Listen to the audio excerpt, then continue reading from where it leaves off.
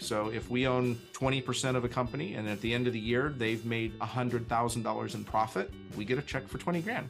If 5 years from now, they decide to sell, let's say they sell for $1 million, I'm going to get a check for $200,000. That's how you can own equity in lots and lots of different businesses without having to run any of them on your own. Welcome to the Marketing Boost Solutions Podcast. Join host Marco Torres, co-founder of MarketingBoost.com, along with expert guests as they deliver incredible, proven solutions to your marketing challenges in each power-packed episode.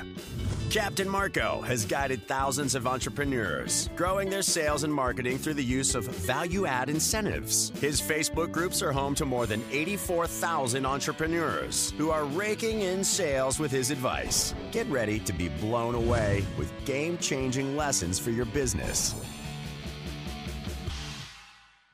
Welcome to another episode of the Marketing Boost Solutions Podcast. I'm here to bring you some content that's going to be exciting today.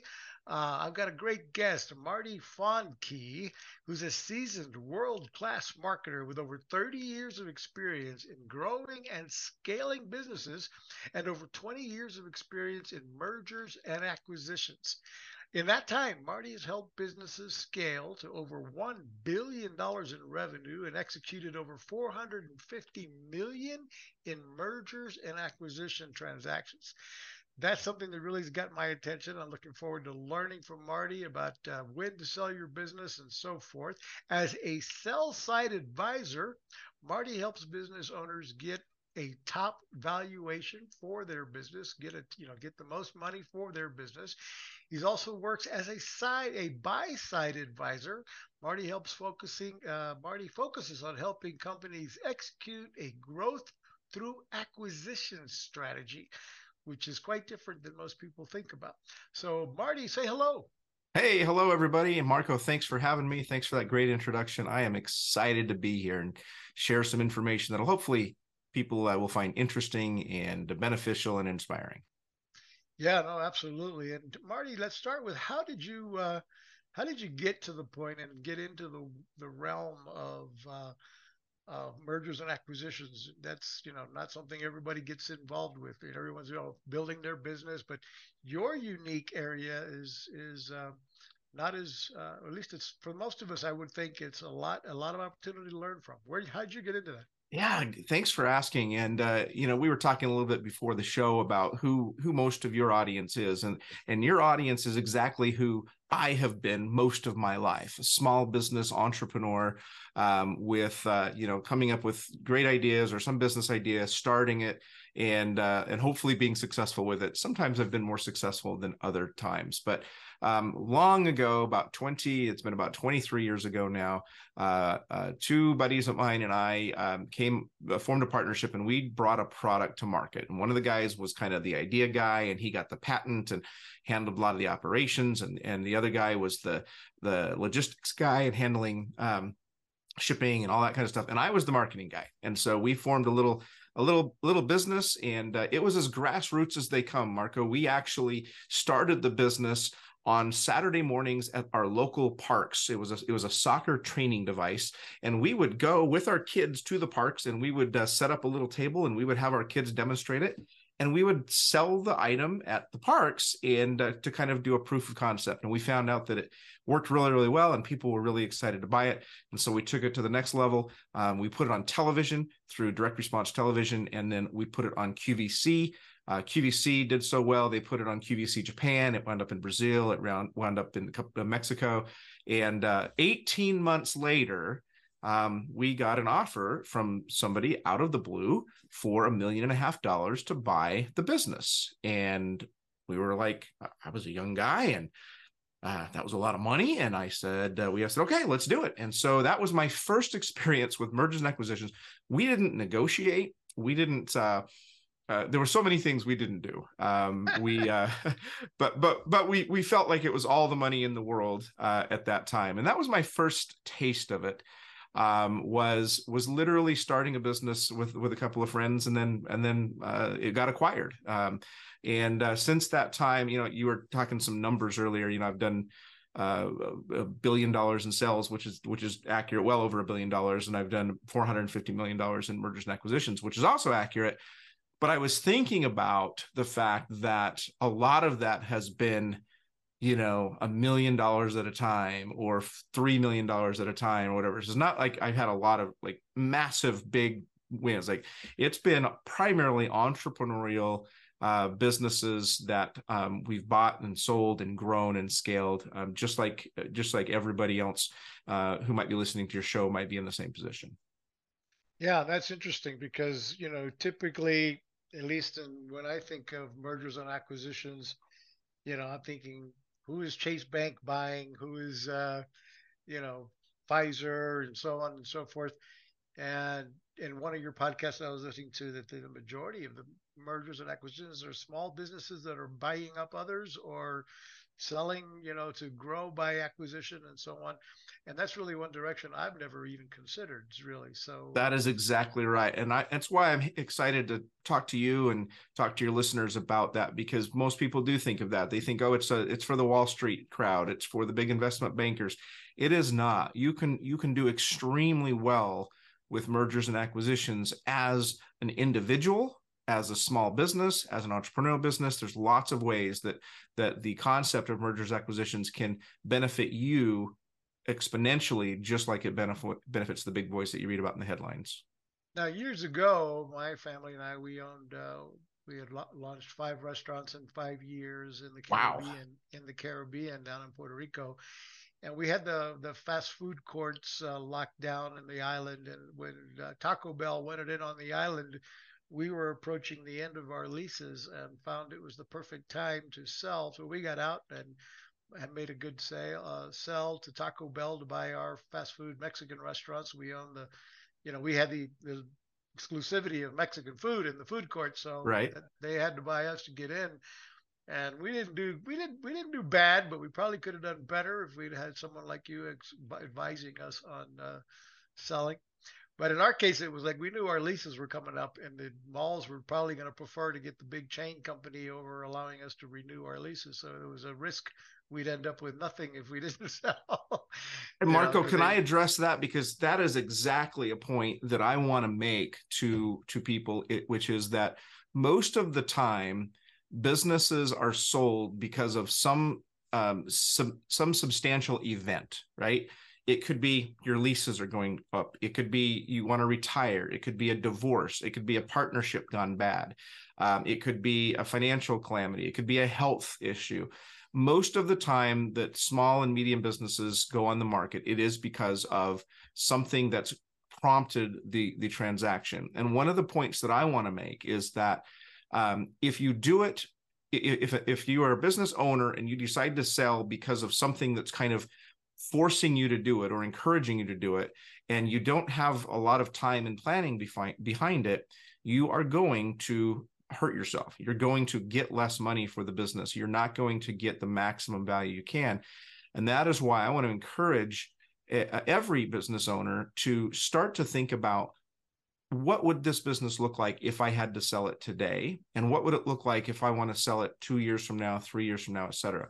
As an advisor, people call me all day long and say, hey, Marty, I want to sell my business. How much can I get for it? And 99% of the time, they want to sell it right then and there.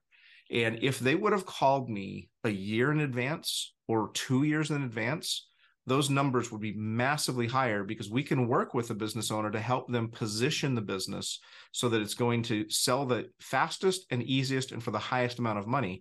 But when somebody calls me and said, oh, we just realized our lease is up, and so we want to sell before Taco Bell comes in and takes it over, you're kind of under pressure, right? You've weakened your negotiating stance. And so the best time to contact someone like me is 2 to 3 years in advance to make sure your business is positioned properly. Yeah, I was listening to you talk on one of your other podcasts, and it was you were referring to, forget the industry. I guess they were interior designers and what have you, and you were referring to staging your business for sale, just like you do your home. Exactly. And this is, I guess, what you're talking about is preparing yourself setting the business up so that it looks phenomenal, you know, and all the different. Talk about that for a minute. What do you mean by staging your business for properly for to Yeah, sell? so staging a business, if let's talk about what staging a home is first for context. So when you get ready to sell your home, a real estate agent might come in and say, okay, well, you need to do this. You need to clear out your clutter. You need to upgrade the carpets maybe, or you need, right down to sometimes they tell you bake chocolate chip cookies, right before your open house. So the smell of cookies is fills the home, right? That's all part of staging a home, making it look its absolute best for prospective buyers. And staging a business is very much similar. So that could be making sure your financials are up to snuff, that they're clean. Smaller businesses especially tend to have commingled financials where you got a lot of personal expenses in there and whatnot. You pull those out, get the business running clean, so it's purely business expenses on your P&L. Making sure your processes and procedures are documented so that when you hand the business to somebody else, they have a written document for every process that the business goes through, the sales process, the fulfillment process, et cetera. The more documentation you have, the better value you're going to get, and the more buyers are going to be interested in it. Locking up long-term contracts can be good. You talked about this lease situation with your restaurants in the Caribbean. And again, I wasn't there. I don't know the exact situation, but I'm curious what would have happened if you would be long before the second you smelled Taco Bell sniffing around, right? You knew they were coming. What would have happened if you would have gone to the food courts and tried aggressively to get some long-term leases rather than knowing your leases were coming up way in advance? If you would have locked up some long-term leases, how much more would Taco Bell have paid you to take over those leases versus just taking over those empty slots that you'd left behind with the leases ending? Would that have made a difference? Yeah, it could have made a huge difference. I mean, we had 7-year leases when we went in. By the time we were selling Taco Bell, we probably had a year and a half left on those leases. And, it was in our mind, it was like, okay, yeah, we probably should have, if we'd had the right advice, re-upped or tried to re-up the leases in advance. Now, when Taco Bell comes in, look, we still have 7 years or now another 8 years on these leases left. So you're gonna have to buy us out at a pretty penny, That's right. or wait 7 more years. Right. So So if then, you would have called me 2 years before you were ready to sell, I would have said, "When's your lease due?" And you would have said, "Well, it's due or it's end up in 3 years." And we would have looked at, okay, let's go in and let's see if we can negotiate for a really good long-term lease plan, because the strength of those leases, that is something that on brick and mortar businesses, the acquirers are going to look at. That's a big sticking point, is what's going to happen with the real estate. They want to know that the lease rates are locked in at a good low rate, now, especially with prices of real estate and leases going up. Not so much commercial office space, which is a wasteland right now, but a lot of retail space and good commercial space like food courts. A lot of those rates are going up, and so an acquirer is going to look at that and say, "Ooh, you locked in a really nice rate for a long term. That's a premium we're going to pay you extra for." So that's an example of staging the business. The finances, the personnel, the processes, the tools and resources that the business has. You want to look through all of that and look at it from the eyes of a prospective buyer. Is something you do with that business going to make it worth less or worth more? And a lot of times you can't see it as an entrepreneur, as a business owner. A lot of times you're so focused on just keeping the business running, right? Keeping the doors open and the lights on and the paychecks flowing. It can be very difficult to take a step back from that business and look at it and say, "Oh, here's 5 things I could be doing to make my business worth more when I'm ready to sell it, 3 years from now." It's not something most people have the time, energy, or creativity to do, and that's where a great business advisor can help.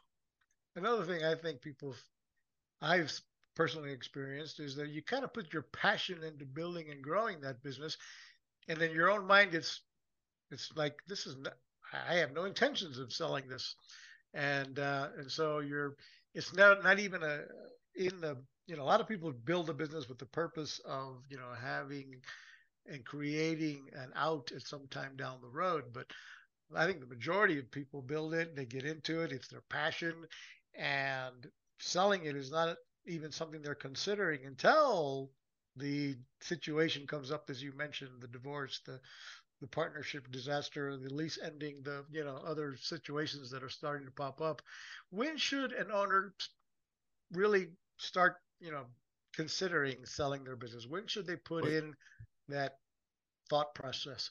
Yeah, like I said, if you have a business right now and you're thinking, I have zero interest in selling. I know that I'm going to stay here and run this business for the next 20 years.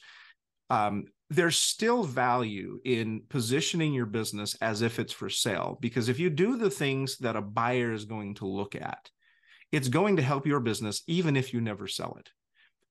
Getting your books clear. That's the number one thing I see. I'm going to keep saying this over and over, because the number one problem I see with entrepreneurial business is books that are a mess, financials that are a mess. Getting those cleaned up and organized is a huge issue with most businesses. And so having it in a position where a buyer would, your finances in a position where a buyer would be interested in looking at and buying your business, is going to help you as the owner to manage your business more carefully. I can't tell you how many business owners I see that just really don't understand their financials. So just having that understanding is going to help your business. Also, some of the decisions that you make about, I just had a call earlier this morning with somebody. It was like, should I be outsourcing this particular area of my business, or should I hire for this particular area of my business? Those types of decisions you're going to look at differently. If they, well, if I was a fresh-faced new owner of this business, what would I want to see with this particular scenario? And then making those decisions from a different perspective. So even if you have no intention of selling, the process or act of selling can improve your business dramatically. Let's talk about back to the home staging thing. It is not uncommon for somebody to put their house up on the market, call a realtor, get all the information about staging it. They make the repairs they need to make. They touch up the paint. They clean up the yard.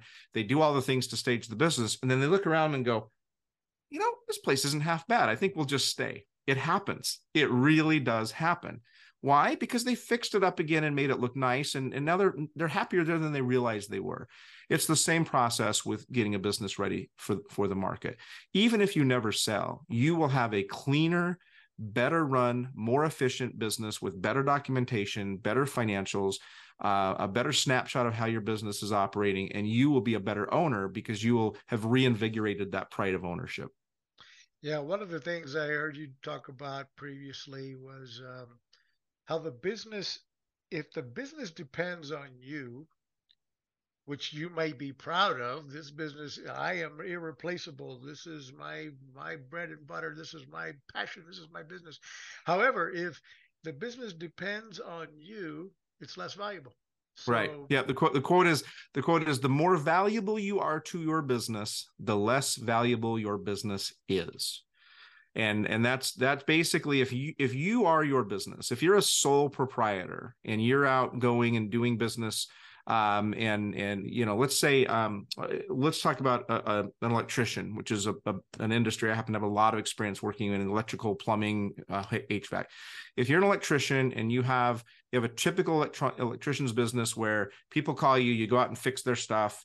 And, you make good money, you make a great living. Anybody in the trades right now is doing really, really well. And I encourage anybody that doesn't know what they want to do with their life to go into the trades, because it's a great place. But the reality is, as a business itself, it really isn't a business. It's a person. And that's something that's kind of not sellable, because the person who owns and operates that business is the business. To make that a business that has meaningful value for somebody else to acquire, the owner needs to be able to have stepped out of that business and have hired techs to go do the work, and hired a scheduler and billing person who's back at the office, and built a business that owner could leave for some period of time, if not forever, and the business would still go on. Now, this ties back to what we just talked about a few minutes ago with, like, when should you start planning for a sell? Well, if that owner is looking at, if they're very integral to their business, and the business can't operate without them, and they start working with us to say, okay, these are the steps you need to take to make your business so that it's sellable in 5 years or 10 years, or when you want to retire, or whenever that is, that's some of the process. And so what's going to happen is, you as a business owner are going to have to take your business from, I work 60 hours a week out in the field, to I work 10 hours a week in the office, just making sure the business is running smoothly because I have it all systematized. I have the right people in place and the business can run without me. And the rest of the time I can go fishing. So even if you never sell, again, your business is infinitely more strong, stable, profitable, and enjoyable to own, regardless of whether you ever sell it. But you can get all that way by preparing it to be sold. Exactly. And then you might decide, as you mentioned before, you might say, you know what, I don't need to sell it. I'm actually enjoying my life. I'm semi-retired. I'm fishing, I'm traveling, and this and that and the other. And the business is paying the bills and beyond, may continuing to make money for me. And so why bother or why sell it? But if you needed to, you could, or if something happened to you, your wife could sell it or what have you. And it's, you just mentioned something. I'm dealing with a situation right now down in Oklahoma where it was that situation. It was an owner. There's a couple of employees, but the owner was very key to the business. He passed away, and the widow and the owner's son are trying to deal with it. And the reality is, it's not a business. It's barely something that can be sold and has almost no value. And they had thought, and the gentleman who passed away had thought as a family that the business would have a certain value based on, they'd heard somewhere that it would be worth 3 times the revenues. It's not worth 3 times the revenues. It's worth maybe 1 time the profits. And they'd had misinformation all this time. And now they had this business that, he passed away. They thought they had an asset that could be sold to support the family. And the reality is it's worth pennies. And because they didn't have this information, they didn't have this planning. Yeah. So speaking of that, let's talk about how do you define the value of a business? How does our listeners out there know what their business is worth? Yeah, so and I'm going to relate to real estate a lot because you brought that up, and it's a great way for people to kind of correlate. So in real estate with a house, they go and they do comps. They find the houses that are similar nearby, and they look at the square footage and they do these calculations, and they come up with a number, and they give that number to the bank, and the bank says, this is the value. And that's how much they'll loan you for it. Businesses are different. Businesses, because of the nuances and the number of different things that can happen in a business, there is no set number. There is no one number that you can go and say, this is the value. Businesses are valued based on a number of different things. First of all, how it's calculated. It can be calculated on the revenue, which is the total amount of money the business is bringing in. Some businesses, you can make that happen. Other businesses are calculated on the profit, and the profit could be, even that has definitions that could be different depending on the size and type of a business. So it could be called EBITDA, which some people may have heard of, earnings before interest, taxes, depreciation, and amortization, EBITDA. Or in smaller businesses, the profit is often called SDE, or seller's discretionary earnings. And essentially what that is, on smaller businesses where the owner may be receiving monetary benefits from the business that aren't directly salary related. So the business might be paying all of their health insurance and all of their car payments and their cell phone, everything else. And so combined, how much is the discretionary earnings and the total earnings of the owner? And then there are industry multiples out there that you can research. You can Google, current acquisition industry multiples for whatever my business is, whether it's, a restaurant, whether it's a gas station, whether it's plumbing, et cetera. And you can start to get some ideas of what your business might be worth if you want to get a rough idea. Certainly, bringing an advisor in to do a professional valuation is of benefit. When we do a professional valuation, we don't ever give a single number. We give a range. We say, okay, the business is worth somewhere between this number and this number, and there's a variety of factors that may impact it, including, do you want all cash when the buyer shows up? Do you want, 100% of the money in your pocket day one? Or are you open to seller financing or earnout, which means some of your money may come over time? There could be as much of a 30% swing in valuation depending on the terms that you offer. So we'll give a range and say at the lowest price, it's worth this, meaning sell it tomorrow for cash. And at the highest range, it's worth this, meaning you have very flexible terms and time to wait for just the right buyer to come along. So we'll give out a range when we do a professional price valuation. But there are lots of resources that you can go and plug in and at least get an idea of what your business is worth. And always run more than one formula. Always run revenue-based, always run at least a revenue-based and a profit-based. There's a number of other formulas as well that include gross profit. Then, of course, if you've got inventory and equipment, that has to be factored in. If you've got lots of vehicles, or if you've got real estate that's tied to it, that's all got to be added in as well. So it's a complex formula, and there's no one answer. There's no anybody that gives you one number for the value of your business is probably doing you a disservice, because that's just not realistic. Right. And then there's the question of reaching certain thresholds, if I understand correctly. So in other words, if your business is doing less than $1 million a year, and it's going to be calculated by profit or what have you, it changes dramatically once you get over $1 million. So if you're at $1.5 million, your valuation can be substantially more. And if you're over 5 million, it's going to be like 15 times more or something along those lines. Can you define that a little bit without going Yeah, absolutely. So detail? that is absolutely true. So the size of your business can affect the multiple you're going to get. So I'll give you a quick example. And we'll stick with our electrician business, because that's what we've been using for so far. So you got an electrician. He's one guy. He's out there making $300,000 a year. Has a nice business. Has a nice life. He makes good money. Probably doesn't have a nice lifestyle, because he's probably working 80 hours a week. But that business is worth less than 1 times multiple of the profit. So let's say he's making $300,000 gross, and he's bringing home $100,000 in take-home pay, and after all of his expenses. And that business, if he just tried to sell it today, would be worth less than 1 time profit, which is less than $100,000. Okay. Now let's take that same business, and he goes out and he hires some techs, or we're going to talk about this later. He acquires a couple of other businesses just like his, and he grows that business. And so now it's doing $2 million a year in gross revenues. It has a team, it has systems in place, and the profit on that is 1 million. Well, let me jump it. I think that's unrealistic. $3 million a year in revenues, and the profit on it is $1 million. Okay.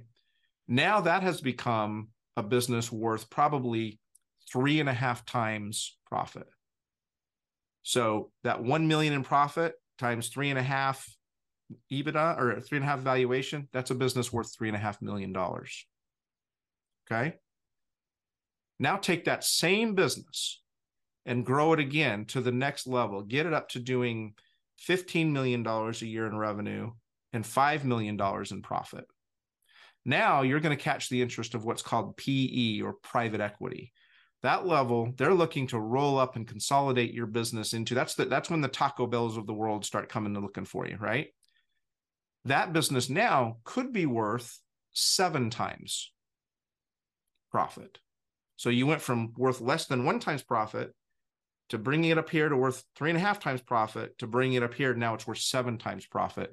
So if your profit on that is 5 million, now that business is suddenly worth $35 million.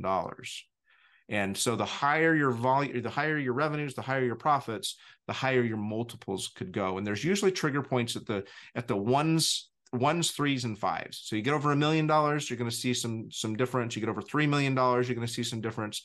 $5 million, you're going to see some difference. And then it kind of jumps up to 9. There's this no man's land between $5 and $9 million.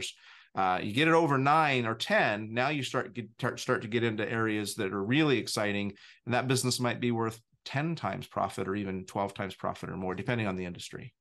Wow. That's pretty exciting for, as gold marks to reach, to say now we need to grow and acquire. You started to touch on it. So let's talk about the idea of ways to grow your business, which is not typical by acquisition versus, most of us, I think, would think, well, I need to do more marketing. I need to hire more people. I need to grow the sales, and then grow the fulfillment. And, you're just banging the door with your same brand versus the idea of looking for what is currently your competitor, or somebody out there that's similar business or the same that you might go and acquire. And so talk about that, and how How can people do that without emptying the bank? What a perfect segue to that, because that is something I wanted to talk about. So acquiring a business and growing your business by acquisition is something that I wish I had learned about earlier. Now, I'm a marketing guy at heart. I love marketing. I've been marketing for over 30 years. I've crafted and conceived some of the most incredible campaigns that have done tens of millions of dollars. I love marketing more than I love anything else in the world. But I didn't realize for several years of my career that there could be an easier way. And what I learned is that the easier way can be acquisitions. And let me tell you what I'm talking about. Let's talk about, well, I kind of touched on it already with our electrician example. We'll just stick with this guy. So he's got like a little business, 1 or 2 employees. Let's say he's doing $500,000 a year in revenue. Okay. So how is he going to double his business? If he wants to double, how's he going to do that? He's going to do postcards. He's going to pay an SEO company to drive leads on the website. He's going to, obviously he's probably getting business from Angie, and he's probably going to have to bid higher on Angie. There's certain ways, but there's a limit to how much you can do in a marketing situation to bring in more business. He might be able to, he might not, but he might spend a ton of money that he doesn't know if it's going to work or not. You get mixed results. And so if he's maximized his marketing, but he looks around and says, there's three or four other guys that are kind of doing what I'm doing, and I'm competing with them. Well, what if he acquired those businesses? What if he took his $500,000 business and went and bought another $500,000 business and put them together? Now you got $1 million business overnight. You eliminate any risk of marketing going south. You eliminate the time frame that it takes to try and grow through marketing if you want to double your business, and the effort and energy and everything else. And you shortcut that, and immediately you double your business. You've got double the client base, double the employees, double the revenues, double and more than double the profits. Why? Because they probably have some duplication of team, right? You don't need 2 schedulers. You don't need 2 people in your billing office. So you actually can double your revenue and possibly triple your profits by acquiring a business just like you. And the cool thing is the SBA has a really cool loan program where if you buy a business that's identical to yours, it is not considered an acquisition. It's considered a business expansion. And just like if you went to the SBA and said, hey, SBA, I need to buy a new piece of machinery for my business. I need $500,000 to buy it. And they'll look at it and say, okay, how will this piece of machinery impact your business? And is it a good investment? And, okay, we'll lend you the money to expand your business. The SBA will also lend you the money to expand your business by acquiring your direct competitors with no money out of your pocket, not 1 penny. They give you the money based on the cash flow of the business that you're buying. So if you acquire a direct competitor to you, you can go and do that. And by the way, think big. You're a $500,000 business and your direct competitor is a $5 million business. So what? Go acquire them. If you've got good credit and your business is stable and their business is stable, the opportunity to do something like that is there. And the SBA allow it with no money down. Now, let's talk about businesses that aren't your direct competitors. Let's talk about your supply chain. Look up and down your supply chain. Who do you pay money to and who pays money to you?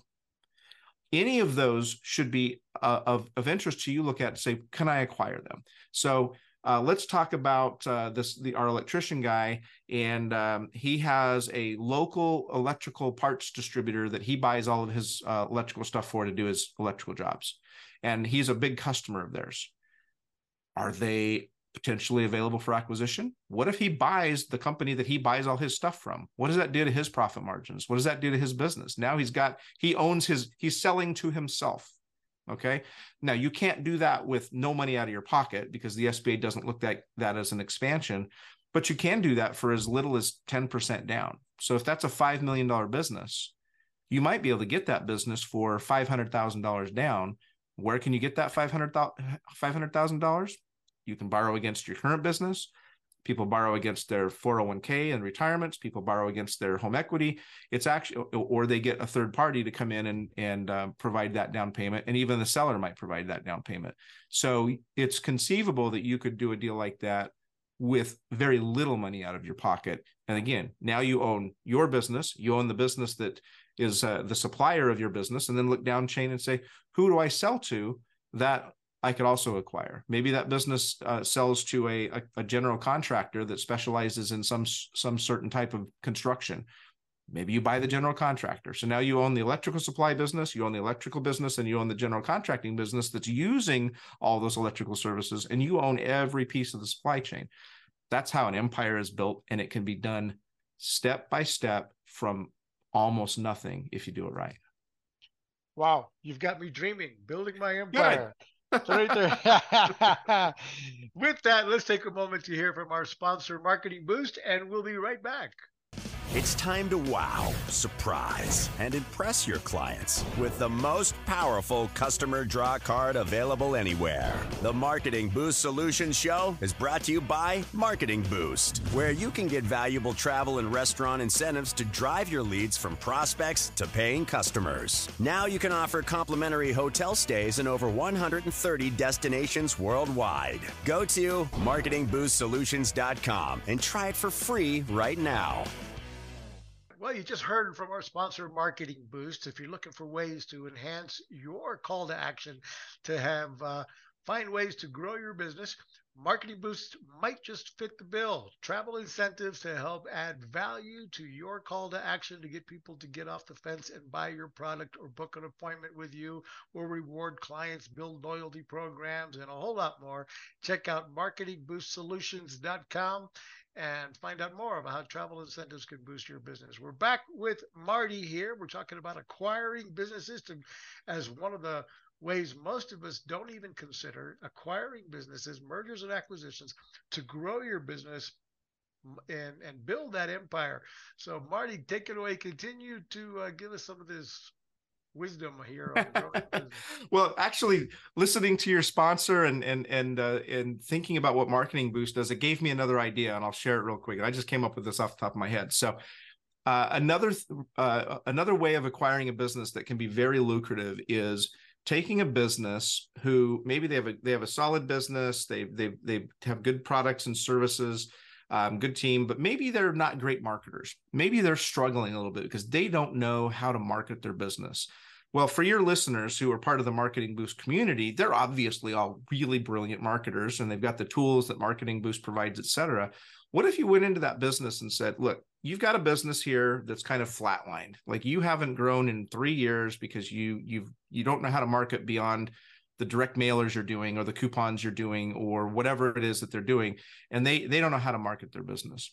What if you went into that business and you be into that business and acquired it, and using your marketing expertise, you doubled it or tripled it or quadrupled it and grew the revenues and grew the profits, and using your expertise. And that's something that can be done with whatever expertise you have. I've seen businesses that are really good at marketing, but really terrible at operations, who got acquired by somebody who's good at operations, who kind of pieced the two together. Matter of fact, I'll give you a case study of one we just did about a year ago. It was an adult continence product. Okay. So this was adult diapers, things like that for incontinence. And one of the interesting things about that is that if you have that issue and you're a customer of that company and you like their products, you're going to stick with them probably for the rest of your life.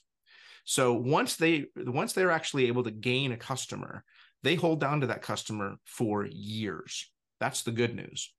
The bad news is this company that I was working with, operationally, they weren't very strong. They were losing money. They had customers that were loyal to them for potentially decades, but they were losing money on every transaction.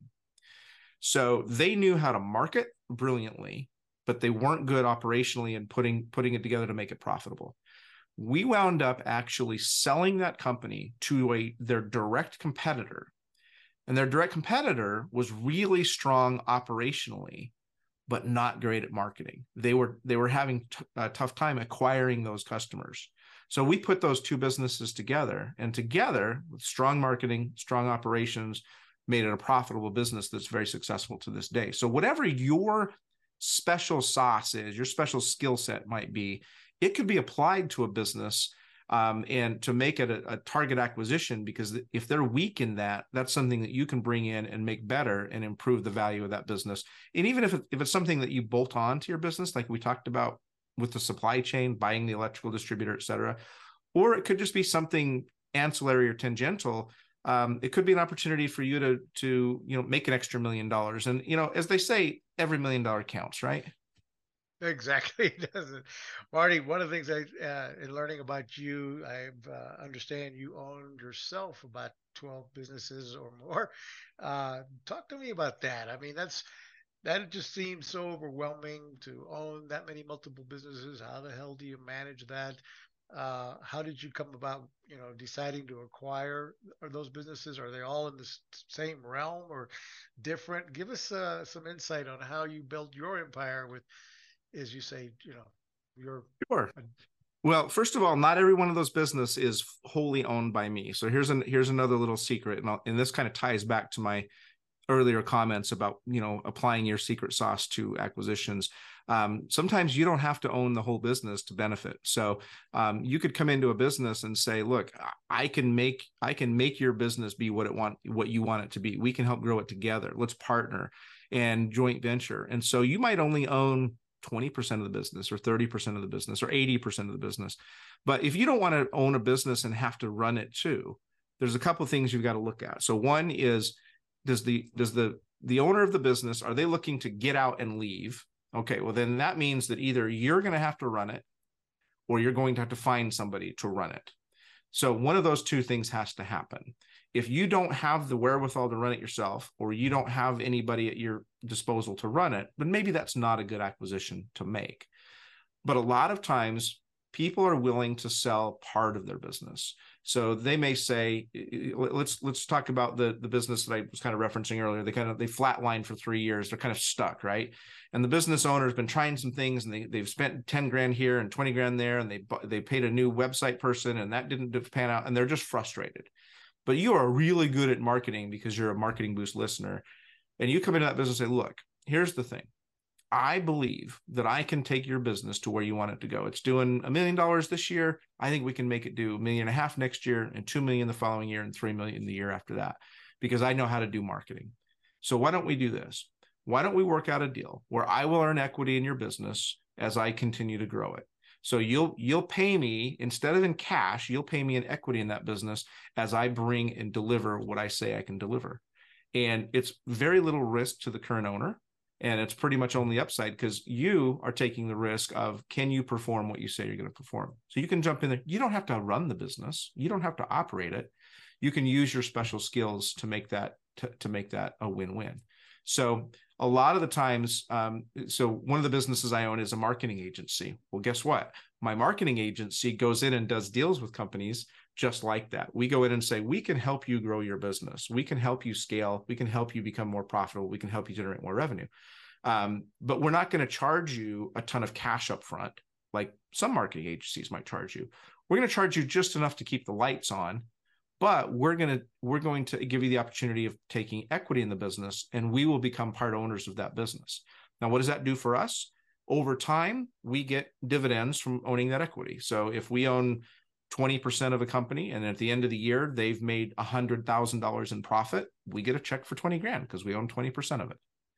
If 5 years from now they decide to sell, which they're going to sell for maximum value because they're in an ecosystem with us, let's say they sell for $1 million. I'm going to get a check for $200,000 because I own 20% of it. So that's how I benefit. And so that's how you can own equity in lots and lots of different businesses without having to run any of them on your own.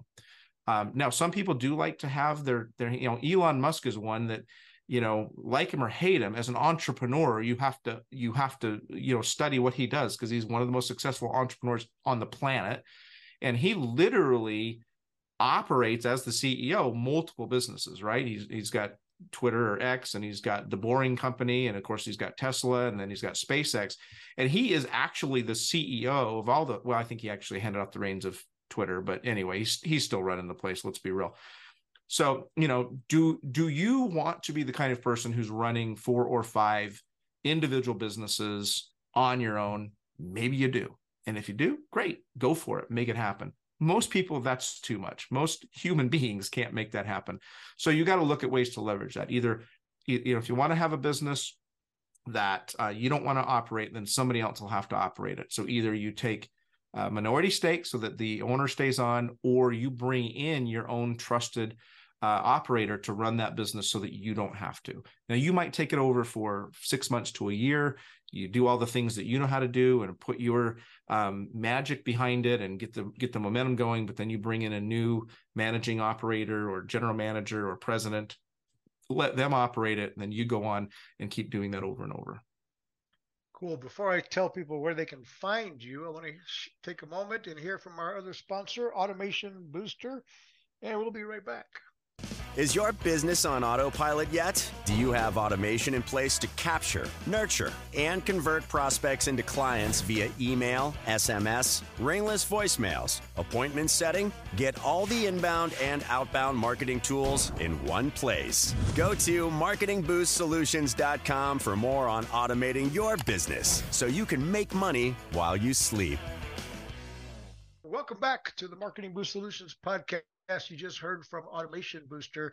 Folks, if you're using Marketing Boost, you've got the incentives, now you're looking, now what? Well, Automation Booster might be your next step. We help you with the CRM, the automation, the platform to automate incentives, delivering your outbound and inbound marketing tools for email, text messaging, voicemail, broadcasting. All can be found at marketingboostsolutions.com. Click over there to Automation Booster and learn how we can help you build and support your clients with a proper CRM. We're back with Marty here talking about acquisition, building business, owning part equity, bringing your magic sauce to different companies and building your empire.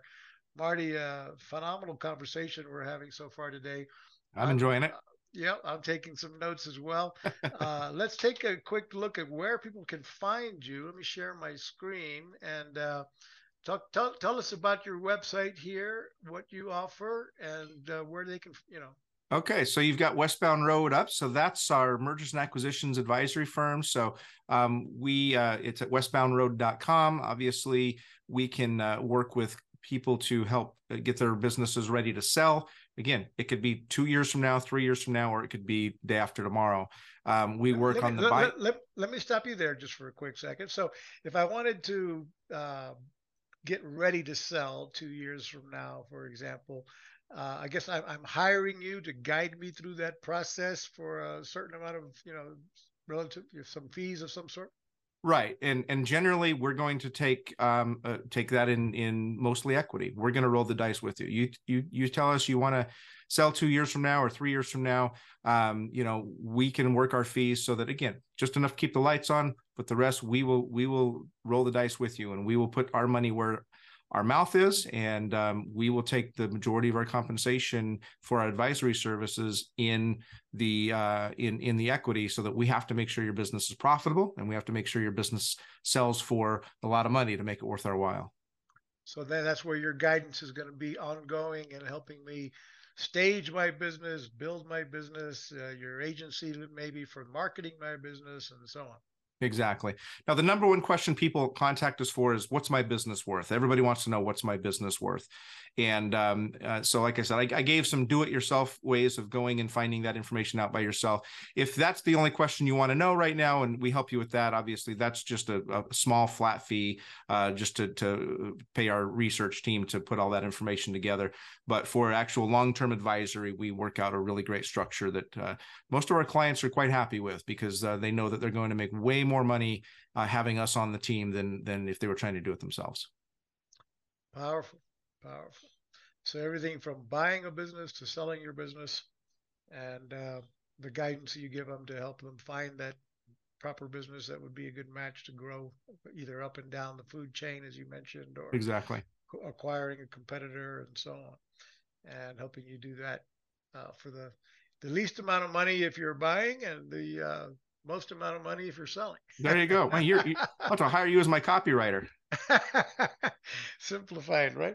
And then the other place to get a hold of me is on LinkedIn. I'm very active on LinkedIn, and highly encourage anybody listening to go ahead and connect with me on LinkedIn. We post pretty regular content there with regard to all of these topics, and you can learn a lot just by following my feed there. So Cool. We will post those links down below in the notes, either on the podcast or the YouTube channel.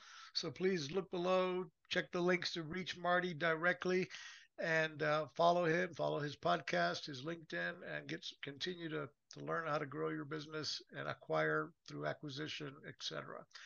Marty, it's been phenomenal and fun talking to you. Folks, if you've liked the content we brought you today, please comment below, like, share, and subscribe. And do us that favor of commenting or giving us a review on the podcast. We'd really appreciate that.